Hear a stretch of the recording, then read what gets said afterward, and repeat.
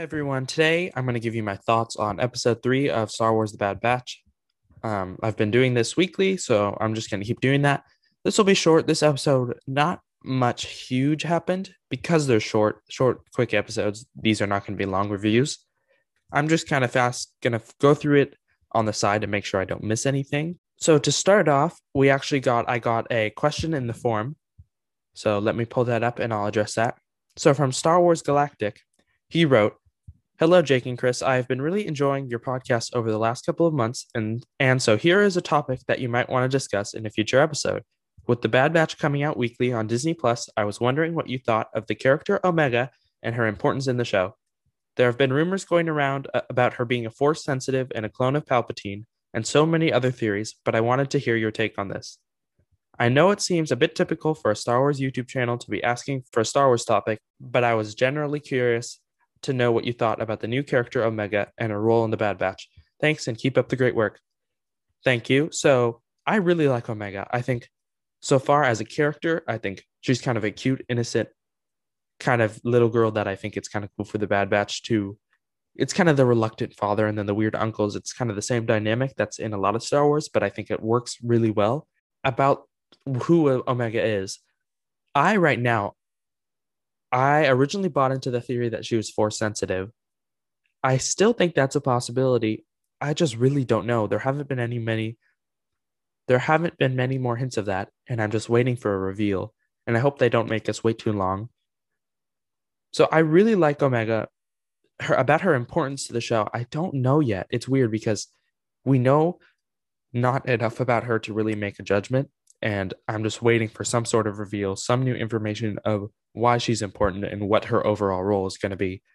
So right now, I'm just kind of holding out further judgment. I like her as a character, but I'm just kind of waiting for some sort of information, some sort of reveal to know really what is she? Because we know she's a clone, but is she a force sensitive clone? I've heard some ideas that she's a clone of Palpatine. That could be crazy. I don't think that's the truth, but it's definitely a possibility. So I'm just very interested to hear where they go with that. So thank you, Star Wars Galactic, for leaving that question. Feel free to do everybody who's listening. Feel free to do that, like Star Wars Galactic did. Leave questions and comments and stuff. So let's get into my thoughts on the episode. So this episode I really liked. It was really entertaining.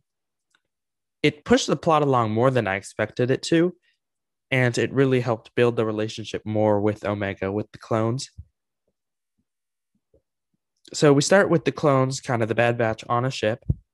They crash land onto a planet and they find the repair part to fix their ship to get off the planet. But then this little creature takes the chip and runs away.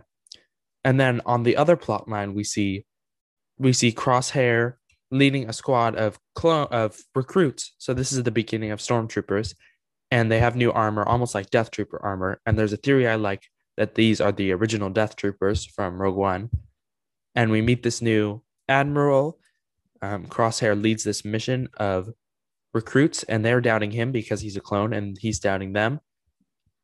So then, back on the planet, this creature takes the power source, and they go after him. The Bad Batch and Omega go after the creature. The clones are sent to Onderon to kill the remaining rebels of Saw Gerrera's. And what we see, the clones and the stormtroopers, the recruits, and we see them kill, and then there's a few remaining, and the recruits refuse to kill him. One of the recruits has mercy, and then Crosshair kills him. So just showing that Crosshair will do the mission no matter what. We have Omega who chases the creature down a hole, and there's kind of this cool scene where Omega goes after the thing, and then Omega finds the part, escapes with Hunter, saves Hunter's life, and then it's kind of this bonding moment. And then this kind of only reaffirms back to Kamino Tarkin's idea that these recruits were able to get the job done, even though, well, the Bad Batch could not get the job done. So he believes that they should switch from clone troopers to stormtroopers. And we see the Bad Batch gave Omega her own bunk, and it just ends on this happy moment. So this was a solid episode. I don't have much to say. I like where they're going with Crosshair, with the recruits. I like where they're going with the Bad Batch. I want to see when we're going to see Captain Rex. I want to see when we're going to see Fennec Shand. So I really like this episode, and I can't wait for more. What do you think of this episode? You can let me know by leaving feedback in the forum, leaving a comment, any of that stuff. You know what to do. Thank you for listening, and have a good day.